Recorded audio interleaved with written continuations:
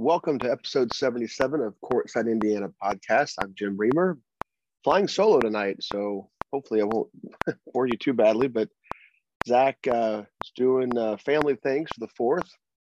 I'm about ready to do 4th of July festivities, but it should be a relatively short one today, at least this time around. And the two events, we had two events over the weekend. One was the Pro Player Showcase, which was put on by George Hill over at the factory on the west side of Indianapolis, along with, Team Teague. That's their facility. There were a number of teams from different parts of the Midwest that were affiliated with pro, NBA players for the most part, as best I can tell. A couple of them didn't show up, so there were some other teams that came in and played. So we'll have some evaluations of that stuff on Friday, and then Saturday was Battle of the Brands, which was an Indiana Elite Indy Heat event that they threw last year. Last year was very, very cool event because really we didn't have a lot of basketball last year. I mean, we did sort of have a season, but it was pretty much makeshift events that were usually only anywhere from 6 to 8 teams in an age group, and it just wasn't the kind of stuff that we're used to. And, with some teams go, a lot of us go separate directions. And so it was good that last year they came together. This year, not as much hype surrounding it. And doesn't mean the games weren't as good. I know some guys didn't play this weekend. CJ Gunn didn't play. We can sort of theorize why some guys didn't do it. It's moratorium week. So it's a lot of people are on vacation. Some of them, I'm sure, came back in time to play, and some of them, or a few of them didn't. But for the most part, it's still a good chance to watch two teams with a lot of talent play each other. And we're going to talk about that as well. We've got some Leland Walker news that is not news by now. But yesterday he announced he was going to Hargrave Military Academy over on the East Coast. Talk a little bit about that, and then we're going to get it started off with updating recruiting. So I'm going to handle that since Zach's not here. Basically, we're going down alphabetically. Tayshawn Comer, there were no commitments this week, so these are all offers. Tayshawn Comer from Cathedral picked up an offer from Eastern Kentucky, another mid-major offer. Ryan Conwell had a great week in terms of offers. He picked up 4 offers this week: Miami of Ohio, Eastern Illinois, Evansville, and IUPUI. Micah Davis, who's a sophomore from Franklin. We touched on him a little bit last week when Nick Baumgart and I did our second podcast on the Charlie Hughes shootout. He picked up an offer from IUPUI. Jackson Edwards picked up from Cathedral. Jackson Edwards picked up 3 offers: Eastern Michigan, Evansville, and Milwaukee. Connor Asijan added to his long list of mid-major offers at Murray State, Loyola of Illinois, and Bowling Green. Britt Harris from Michigan City Marquette, but he is since enrolled at Bosco Prep School as a high school, as a senior. He picked up offers from Cleveland State and St. Francis. That's St. Francis in Pennsylvania, the Division I school there. Jalen Hooks from Crispus Attucks made a visit to Pittsburgh and picked up an offer while he was there. Logan Imes finally on the board. This was a long time coming. He picked up offers from Southern Illinois, Edwardsville, Akron, and Bradley. Jalen Jackson from Fort Wayne Northrop picked up an offer from Bellarmine. Armand Gerard picked up an offer from IUPUI, so that's matching his brother's offer from IUPUI. Andrew Leeper from Homestead picked up an offer from Saginaw Valley, Division II school up in Michigan. Will Lovings-Watts picked up an offer from Jeffersonville, picked up an offer from Murray State. Christian Nunn, who has transferred from Liberty Christian to Crispus Attucks, picked up an offer from Northwood, again, a Division II school in Michigan. JQ Roberts, Jaqueline Roberts, who pretty much goes by JQ, picked up an offer from Miami of Ohio. He's from Bloomington North. Billy Smith picked up a pair of offers this week after his successful 2 weekends in June where he added a Miami offer. This week he picked up offers from Bellarmine and Army. Kyle Thomas, a guard from Cloverdale, picked up a Division II offer from Cedarville. Caden Vasco from Lowell, who is also enrolled at Don Bosco Prep. picked up an offer from Missouri and Kansas City. And then Charlie Williams picked up, looks like 6 offers last week. Since the Charlie Hughes shootout, he picked up offers from William and Mary. That one was almost instant. Well, I guess that was the last one he picked up. William and Mary, Evansville, Loyola of Illinois, Purdue, Fort Wayne, Milwaukee, and Central Michigan. So he had gone from 3 early offers to sort of a plateau in terms of offers. And now all of a sudden he's got a bevy of offers. And he helped himself about as much as anybody at Charlie Hughes last week. We talked a little bit about him. He's stronger, and he is showing more range. Very, very good early on in his career at Carmel, going over either shoulder. And what he's able to do now is play a little bit more through contact and get that second pivot in if he needs to, and finish that way. And then while it's still a slow release, he's definitely expanding his range, and he's basically taking it out beyond the 3-point line. Again, I don't think that's anything Carmel's going to wrap a lot of offense around, but it definitely will be something where you're going to have to be able to guard that action and ball screen, and anytime he's back screening, which those are 2 things that are, pretty important part of Carmel's offense. So he's going to get some 3-point touches this winter, and he showed last weekend that he's at least going to be a threat from there. So,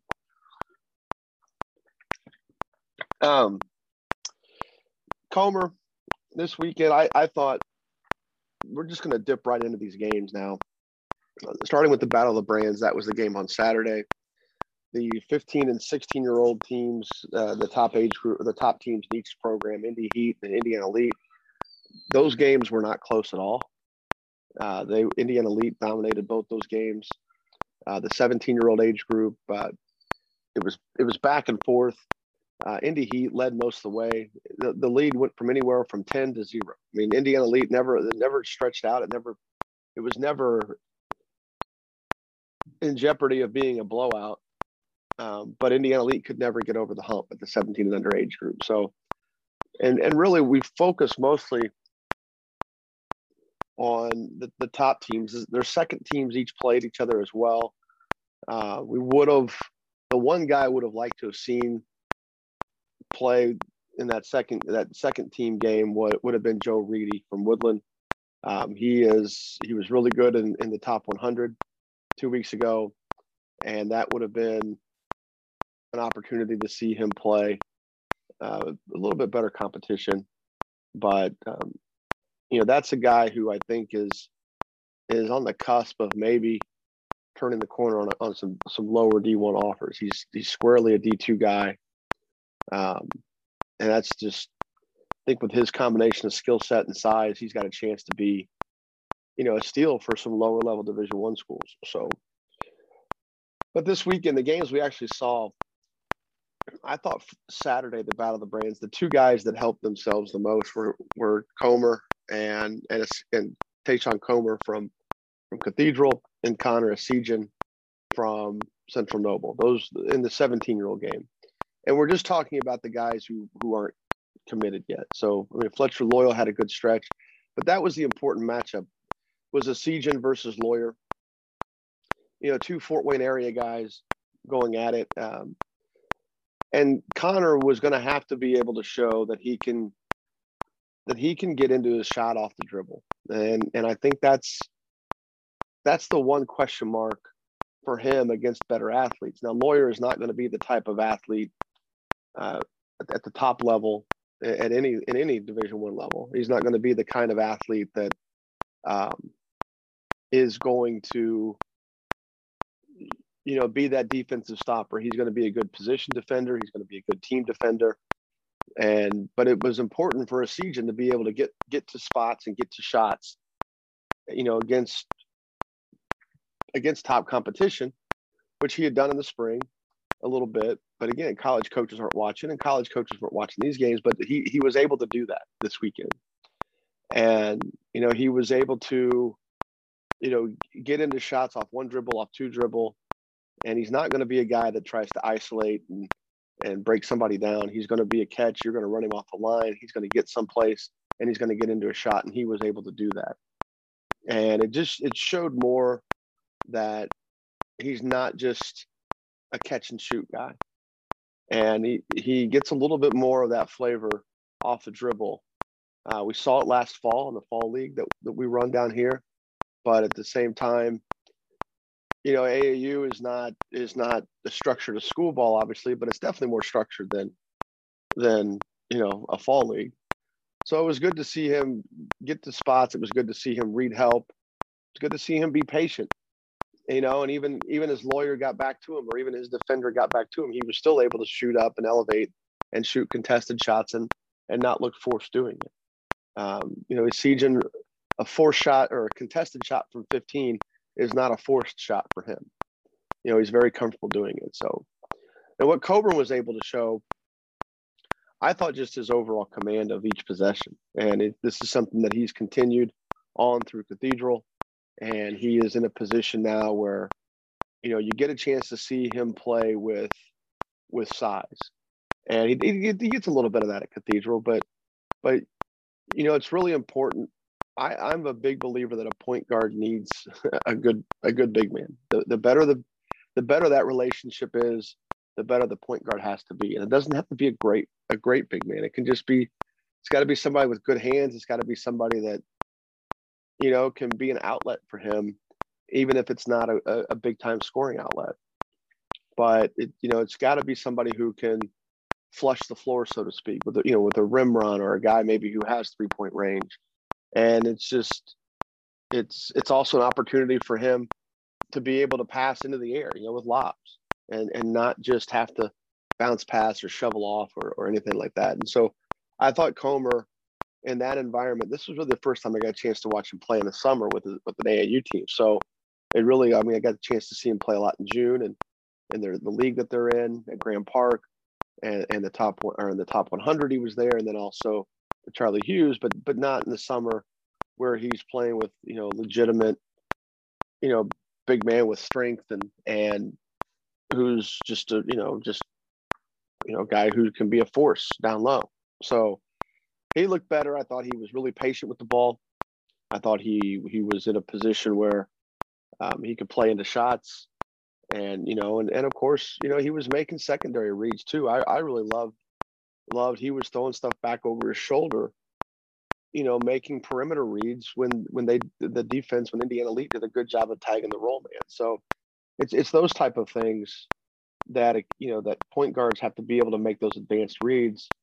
And one of the things I wrote about him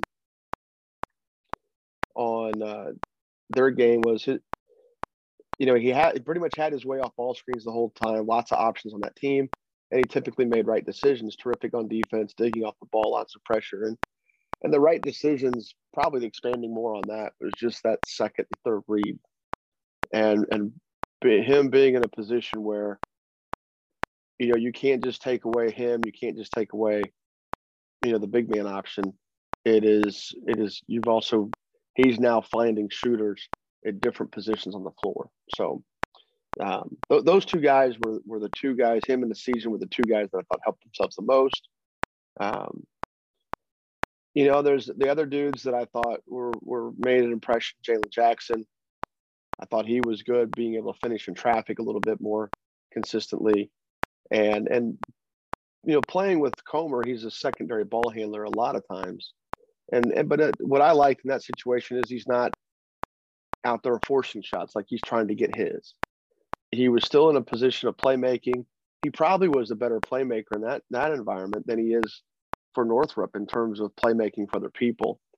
And again, that has as much to do with the quality of his teammates, or the caliber of his teammates. So, but it was also good to see Jalen really dig down defensively and get into, just be a really good defender. So Will Lovings-Watts, I thought, he's intriguing. He needs to continue to work on his 3-point shot. It's not fully consistent yet. He's extremely quick with the ball, and he's eliminated a lot of the fluff dribble that starts out when a kid's isolated. But he still gets in positions where if he doesn't beat his man, he's going to settle for a contested shot. and he doesn't really go anywhere with the dribble in those situations. So it's not like a Comer or a Sejan where we talk about those guys getting the spots. It's Will isn't able to get by his guy, with his crossover, which is a hell of a crossover, but it's Will not being able to get by his guy. It's still settling for the fact that he just needs to shoot the ball. So, that's a part of his game he can improve. Now, if he gets you on your hip, he's going to score because he is so long and so explosive. Just really, really good in that environment. And he's obviously really good in transition. I love his decision-making in transition. And it's just in that half court when he really doesn't get that move to where he can get by his guy. And, he just settles for a contested shot that's beyond his range. Not beyond his range, but just not a shot he needs to shoot. So other kids that I thought, it was interesting. Last week we talked about Jake Davis quite a bit, moving down to the 2023 age group. He did not have a normal shooting game for him. And they won that game easily this past Saturday. But he didn't have the normal shot making that he has had, that he has displayed in June. But what it shows is the other aspects of his game that are important too. He's obviously a good defender. He's strong. He can protect the rim in his own way. He's not going to be a shot blocker. He is going to be a guy that takes charges. He's going to be a guy that you're going to have to play through physically. So I thought JQ Roberts was really good. He's able to do more with the dribble. It seems like each time out, he's able to do more with the dribble. Shot still not there yet. Love how he runs the floor. He's constantly running the floor, both directions, offense, defense. He never takes plays off. At least he hasn't that I've seen so far this spring and summer. He's constantly in motion. And, the team he's on, he's definitely, he's a rim run guy for them, and at least early in a possession. And he is he's effective. He can elevate over people. He's got a variety of finishing moves, and he's got pretty good feel around the basket. So it's not a situation where he's just throwing it up there and hoping it goes in. He's got a plan, and he puts it off, and that ball comes off the backboard pretty softly. So he was pretty impressive this weekend. And again, I thought that the being able to drive and score and not just drive in a straight line, but hesitate or just maybe change directions, farther out on the floor and make a play. Just really a part of his game that's developing. And I'm looking forward to seeing that more. So the 2024 guys that stood out, Indiana leads 2024 team pretty impressive. Now, their two best players are both out-of-state kids. So Cooper Koch from Illinois, his dad, JR, played at Iowa. He's already gotten some Division I offers. And the guard from Kentucky, whose name is now going to escape me, who has already scored 2,000 points in his high school career. So, he's a kid at Kentucky who can play varsity basketball as an eighth grader. I think you can play varsity basketball at any age down there. So, but he's been playing varsity basketball for 2 years already as an incoming sophomore. He's got over 2,000 points. Not going to get too deep in the evaluation of him. His ceiling is curious because I think he's just a physically mature kid for his size, but he's a point guard. So, he's going to be 6 feet, probably going to graduate 6 feet. He looks really good right now because he's a kind of physically a man among boys at his position. He's being guarded by a lot of guys who haven't hit puberty yet, or, definitely not gotten through it. So some of that's going to diminish as he gets older, but I think he's still going to be an effective kid. But that's the extent that I want to get in him. He's an out-of-state kid. So really, a lot of these guys, Aaron Fine played well for them. He's a tough ball handler. He's a scrappy kid for them. He shoots well, especially when he's catch and shoot. Got 3-point range. He'll chase down long rebounds. He's a willing defender. And he got a lot of playing time this past year in the varsity level for Noblesville as a freshman. So, he's going to be part of their top 3 or 4 guys this year as a sophomore. And he's been good for them. And that's, the other guys we talk about, like Nick Baumgart will know more about the Myers kid from Evansville that plays for them. He's a heady player, but, he's just you wonder athletically where he's going to go with his development. And I think this Indiana Elite team will probably look a little different as they age. They've got kids that are really good right now, and they're guys that are going to be good, but the Coke kid is going to be fantastic as he develops. He's probably got some more growing to do at 6'7", 6'8". Again, he's from Illinois. The guard from Kentucky will probably be a staple of that team. But I think physically, again, there'll be a lot of guys that catch up to him physically and pass him, and he'll have to prove it against bigger guards as he gets older. But of the Indiana kids, Fine's the one that stands out the most for them. So even though they dominated the game, most of the evaluations from this game are coming from the Indy Heat side. And the kid I like the best, first of all, Bronte Johnson wasn't there, so he did not play. So I'm not sure what the situation was there, why he didn't play. I don't know if he was hurt or football, or he's a big-time football player from what we understand. So I don't know anything about that other than the fact that he's starting to get some big offers. So, but Johnny Washington from Fort Wayne Concordia, even though he dribbled himself into some mistakes, he's a kid that I really liked. 6'1", and I thought he was really skilled. He hit shots off the dribble. Didn't really hit from the 3-point range off the dribble, but he was able to get to the free throw line area, not just shoot free throws, but free throw line off the dribble and make shots. Every now and then the ball stuck with him. Like I said, he dribbled himself into some mistakes. But really liked his shiftiness with the ball, and definitely look forward to him, getting better. Two kids from Hammond. The one that I thought was the higher ceiling is Daniel Garza from Hammond Knoll. And there's still, we talk a little bit about what's a definable skill set on offense. A lot of that is also to say what translates to higher levels. Not sure yet with him. And as bad as that may sound, we're not really sure what he can do in the offensive end against other talented players. You look at his length, you look at his developing skill set, he's good at a lot of different things.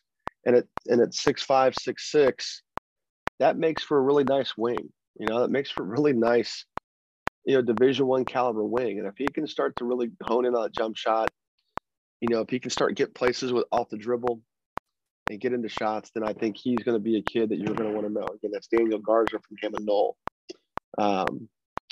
Other kid I liked from Indy Heat was Lionel Brooks from Franklin Central.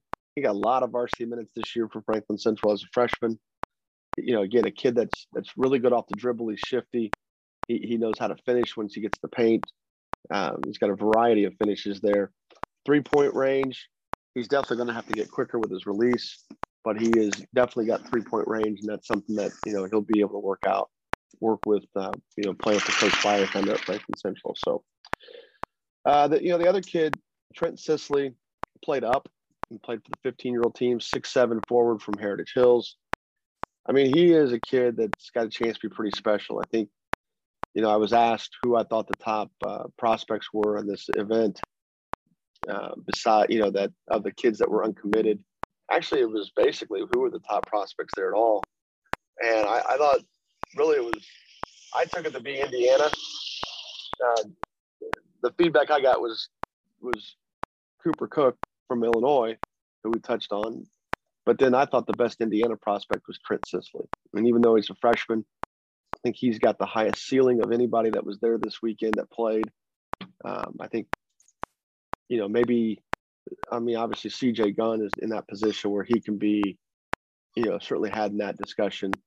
But you're talking about, the difference between kids that are, what they're going to look like in college and what their skill set is if they could be a pro. And I think Sisley, again, a lot has to develop with him athletically, but he looks so smooth for a 6'7" freshman. And he's awfully skilled for that kid, for a kid that young. So it's going to be interesting. It's going to be really good to see how he develops. So moving on now to the games on Friday with the Pro Player Showcase. We're at a point where Leland Walker is, you really can't just gamble on going underneath ball screens with him. And we talked a little bit about last week, but he's such a good shooter now. And you still may pick your poison and decide that you'd rather have him shoot than get downhill. But, I don't think anybody can now avoid recruiting him because of his outside shot. Kids of his size, he's a shade under 6 feet tall. He's certainly super athletic, so that negates some of that height issue because he's going to be able to elevate and get when he finishes. But you look at a position where, when you're that small, you can shoot, like you can't be that small and can't shoot. There's obviously been examples of that. Dominic James was a kid that I coached that went to Marquette. He was small and was not a strong shooter, but he was a strong kid, amazing athlete. And, it didn't stop him from being very good in the Big East. Definitely didn't stop him from being very good in the Big East. There were times, though, I remember Georgetown was always his bugaboo, and he played at a time where he was, Georgetown's always got, big 7-footers and, he struggled to finish over guys like Roy Hibbert, who, played for Georgetown. And when you've got a jump shot, you've got an extra layer where you don't have to rely on getting to the rim. And that's where he was. And that's where Leland was as a sophomore, especially entering his sophomore year. The question marks were about his shooting. And I think he's answered those questions. I think he's answered those questions quite a bit. And he looks smooth, awfully smooth doing it now, and awfully comfortable doing it. So it's no longer an afterthought for him. And he's bouncing right into that shot. It's no longer like in the past, it would be a set shot. Like he would stop because you would go underneath the screen, and he would be able to stop and get off a little bit of a set shot. But now it's a smooth, flowing rhythm jump shot. And he's definitely going to have to be somebody that you're going to have to make decisions on how you go ball screens. So, of course, Indiana schools aren't going to have to worry about that this year because he's transferring to Hargrave. We'll get to that in a minute. I think I've been pretty outspoken on my view on prep schools, not the post-grad prep schools, but prep schools as, those that high school kids that go there. We'll talk about that here in a minute. So Ryan Conwell continues his outstanding play. He was really good Friday night. I thought Aaron Humphrey, Aaron, it was interesting because him against better athletes, the one thing I took away from it was, look, there's guards out there on the floor that are as big as Humphrey.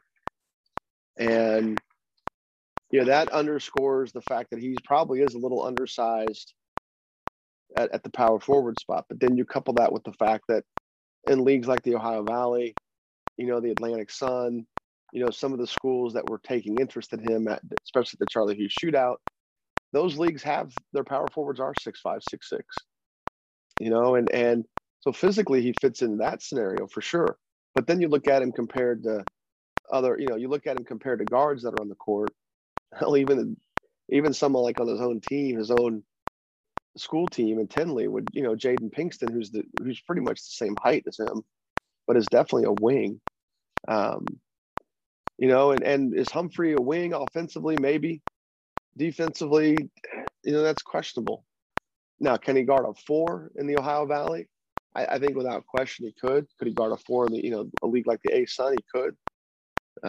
We'll see if those schools that liked him at the Charlie Hughes shootout take a step up and get to really recruiting him and offering him. I thought the kid Antoine Hearns from Central Christian, who's now going to be at Crispus Attucks, as we understand it, thought he was fantastic. He's such a very good athlete, really good shooter. I thought he was a good shooter this past weekend. He started the game, first game we watched with an alley-oop. The next possession hit a 3, corner 3. He's not going to shoot that off the dribble, but he's definitely a catch-and-shoot threat from the three-point line. And I thought he got to spots on the floor, and I thought he was able to get into the paint and finish and make plays. And then, again, Charlie Williams, we talked a little bit about him earlier during the recruiting update. He's actually at this level again. We're talking about teams that don't scout, teams that don't scheme in the summer. So he's able to. So there's less help, and so what that does for him is it allows him to put the ball on the floor and make plays, or put the ball on the floor and finish, and that's what he did. And he didn't do it a lot, but he did it enough to show that he's at least the guy who can straight line drive and finish. I don't know that I would expect him to change directions, or be a guy who's going to just start finding people off the dribble. But he's definitely a guy that can get in the paint off the dribble, at least in this action, and finish, or stop and then find the next pass. So juniors to be, not a lot of new stuff here. I thought, I continue to be impressed with David Merriweather from Indianapolis Metropolitan, how he's improved, just improved his overall motor, improved his overall feel around the rim. He's some diminished returns the further away from the rim he gets on both ends of the floor, but he's got to the point now where he's got reliable hands, and he gets good position with his body, especially rebounding the ball. I think he could be a little better on the offensive rebounding end, but defensively, I think he's getting right there. So, not a lot other than that. I didn't get a chance to watch any of the incoming sophomores. Off the incoming juniors, there wasn't a whole lot of movement there. I think Jalen Hooks certainly is a kid that played well last weekend. There's not a lot of extra touches for him though last weekend, which was be kind of frustrating. They've got talented guards, but those guys are extremely score happy and don't realize that he's their best player. And he's in a position where he can score from all three levels. His jump shot still needs work. We talk about that, it seems like every week or every time we talk about him. It's definitely it's not a totally refined product yet, but it looks a little bit smoother each time out. And just his ability to dribble into the post, quickly back his man down or get his back into his defender and then score. That was something that looked good this past weekend. And he's patient with it without having to completely, go 2 or 3 dribbles into a score. He's getting in there. He's letting his defender declare a side, feel his defender, and then finish over the appropriate shoulder. I thought he was effective in that scenario as well. So, that's it for the 2023 guys. It's, there were, I guess, just not a lot of extra movement in terms of anybody that stood out beyond what they normally are. There was, but it was, we've definitely got a lot of write-ups on these games that on the website, which you can definitely check and see. We have we've already announced sort of that we have put up a paywall now. So we have premium content and really most of our content, anything that involves an evaluation is going to be behind a paywall from now on and on our website. And so we would definitely appreciate your support. Our writers, basically when you subscribe, you declare what county you live in, and our writers who represent that county, they get pretty much 85% of the income that comes in from that. So it doesn't go to me. They get it. Now I got certain counties too. I got Hamilton County for sure, but as we build writers, as we add writers to our staff, they are going to get the bulk of the payment. So if you are subscribing monthly or you're subscribing yearly, they are going to get the most benefit from it. So definitely consider that for us. You get a little bit more if you subscribe yearly, plus you get some savings. You get a little bit more though of content if you subscribe on a yearly basis than you do if you subscribe on a monthly basis. So we definitely appreciate the yearly subscription. We've already started getting some, which is nice. But as you click to subscribe, you'll definitely read what you get for your money. And if I think that's pretty clear. And what you get more evaluations basically. You get a chance to see all of our evaluations if you subscribe yearly, and that's going to be a big part of it. Every player in our system has a profile. It's automatically generated, and I do a lot of code. I write a lot of code to make that happen. I enjoy the code writing side of it, but we've got 2 years of content up, and we definitely have basically 14 months of evaluations, starting since, 13 months of evaluations, starting since last June, talking about full-blown individual evaluations from AAU events, camps, leagues, and then to some extent, obviously, their school team as well. Most of the school season stuff is done by posts that we put, like game reports and things like that, or as we call it, game takes. Again, those are evaluations. So once we get into the school season, those will be behind a paywall and as be viewable from a monthly subscription. But anything we do at the event level, especially a lot of the AAU stuff, any deeper evaluation we're going to have is going to be behind that yearly paywall. So we look forward to your support there. Again, the writers, they get 85% of what the subscription is. Certainly our payment provider gets their cut, but those dudes that write will get the 85% of what you guys pay for subscription. So hopefully you can support that. The podcast will always be free. Definitely will always be free. Even as Apple and Spotify start to offer premium subscriptions for podcasts, we're never going to have this podcast will always be free. If we expand our podcast reach, maybe we change some of that up, but this weekly podcast will always be free. So we appreciate any support you have. Closing on Leland Walker's transfer to Hargrave. Look, there's a lot of talk about the academic side of this, and I appreciate each kid, each family having to make this decision for themselves.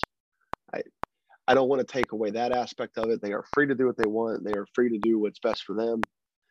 I just wanted the legitimacy of what's happening in terms of what they're getting out of it. You look at kids this past weekend, especially Keon Thompson, who's played a year of prep school for his senior year. And maybe I'm missing something, but he went to prep school with close to a dozen Division I offers. And I think he went to prep school thinking he was going to get a jump in the schools that were interested in him. That did not happen. And not only did it not happen, he is still uncommitted. And I think there's a lot of that goes on in this instance.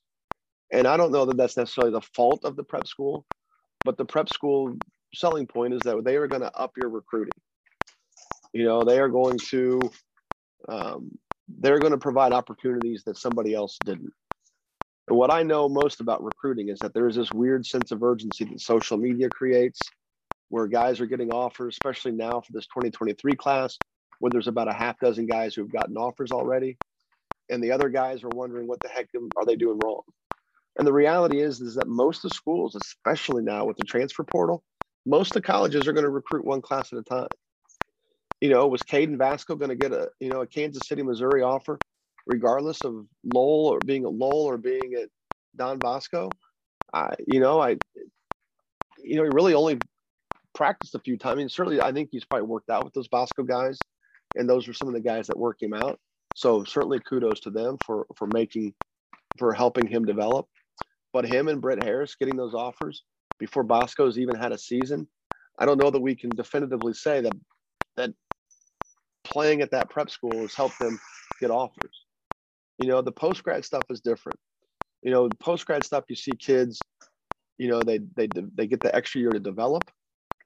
Sometimes that's a big deal. Sometimes you get kids that, for whatever reason, lost out on recruiting time because of injuries. I think you'll see some post-prep or some post-grad decisions here pretty soon from some kids because they lost exposure to COVID. And again, the injury thing, we had a kid in our program go to Bosco as a post-prep or as a post-grad, and he was out, he had a great year for them and was able to get his recruiting back to what it was. But it didn't jump a level. It stayed to the level that it was. And I think that's the one thing that is, none of these guys are going to have their ceiling changed by going to a prep school. None of that changes. Now, does their floor change? Perhaps, but does their floor change because they go to the prep school? Or does their floor change because they decided to, or because they got older? I would say it's far more the latter than the former. Obviously, those schools would argue that. In Leland's case, there's the academic component. And if he struggles academically with a regular curriculum, I'm not sure how legitimate. I don't know, legitimate's the right word, because it's not like, I'm not suggesting that Hargrave's cut is, no one over there is cheating the system, but how legitimate it is for them academically to stack his curriculum and get to the point where he suddenly now is eligible to play as a freshman. I don't know that he's going to get any benefit from athletically from playing at Hargrave versus playing at North Central. He'll have better teammates at Hargrave maybe than North Central, but I don't know that he'll have a ton of better competition because of how good the MIC is, because of how good North Central's schedule is. So probably in the minority on this. Obviously, everybody is like, let the families decide, live and let live. But there's just been a lot of cases where kids have gone to the prep school route as their senior year more and more, and I haven't seen a lot of returns for it. You see these guys that have gone to Elevate Academy up in Fort Wayne. I don't know anything about how they function on a day-to-day basis, but just not seeing the development in these kids, not seeing the opportunity scholarship-wise change. You make that decision because you think there's something bigger and better on the horizon, and it's just not happening. And, maybe if you're a small school kid, like Babuziak, Landon Babuziak at Hanover Central. I mean, Hanover Central is a 3A school. They play a pretty good schedule. He's going to get an opportunity to be seen on this, in the summer.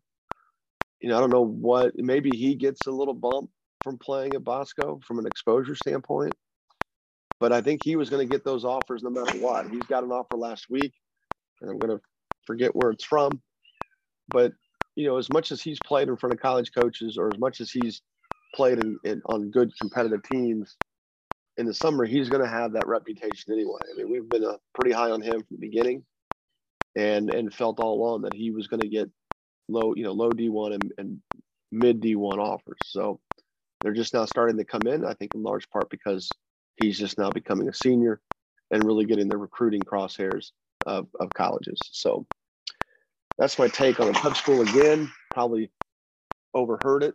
I mean, you definitely heard it several times on this podcast, but it's too bad that Leland left North Central from a fan standpoint, because I've enjoyed watching him play, and watching him compete in the MIC is definitely something that has been fun, because North Central, I live almost as close to North Central High School as I do Carmel.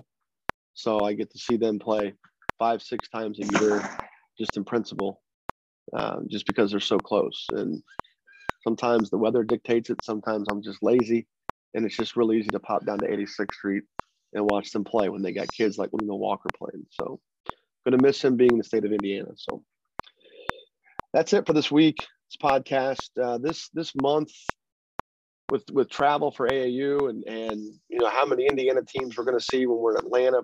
We're going to be in Atlanta this week. There may not be a lot of Indiana teams down there. If they are, we'll try to watch them. Louisville the weekend after that. There's going to be some events here in Indiana that hopefully we'll have some guys be able to attend and watch. And if that's the case, then we'll be able to have a little bit more content, for our podcast, and definitely some more voices. I know you definitely don't want to hear me talk for an hour straight, but hopefully month of June or month of July, we're going to keep podcasting and talking about the stuff that we see. And then once we get into August, basically we're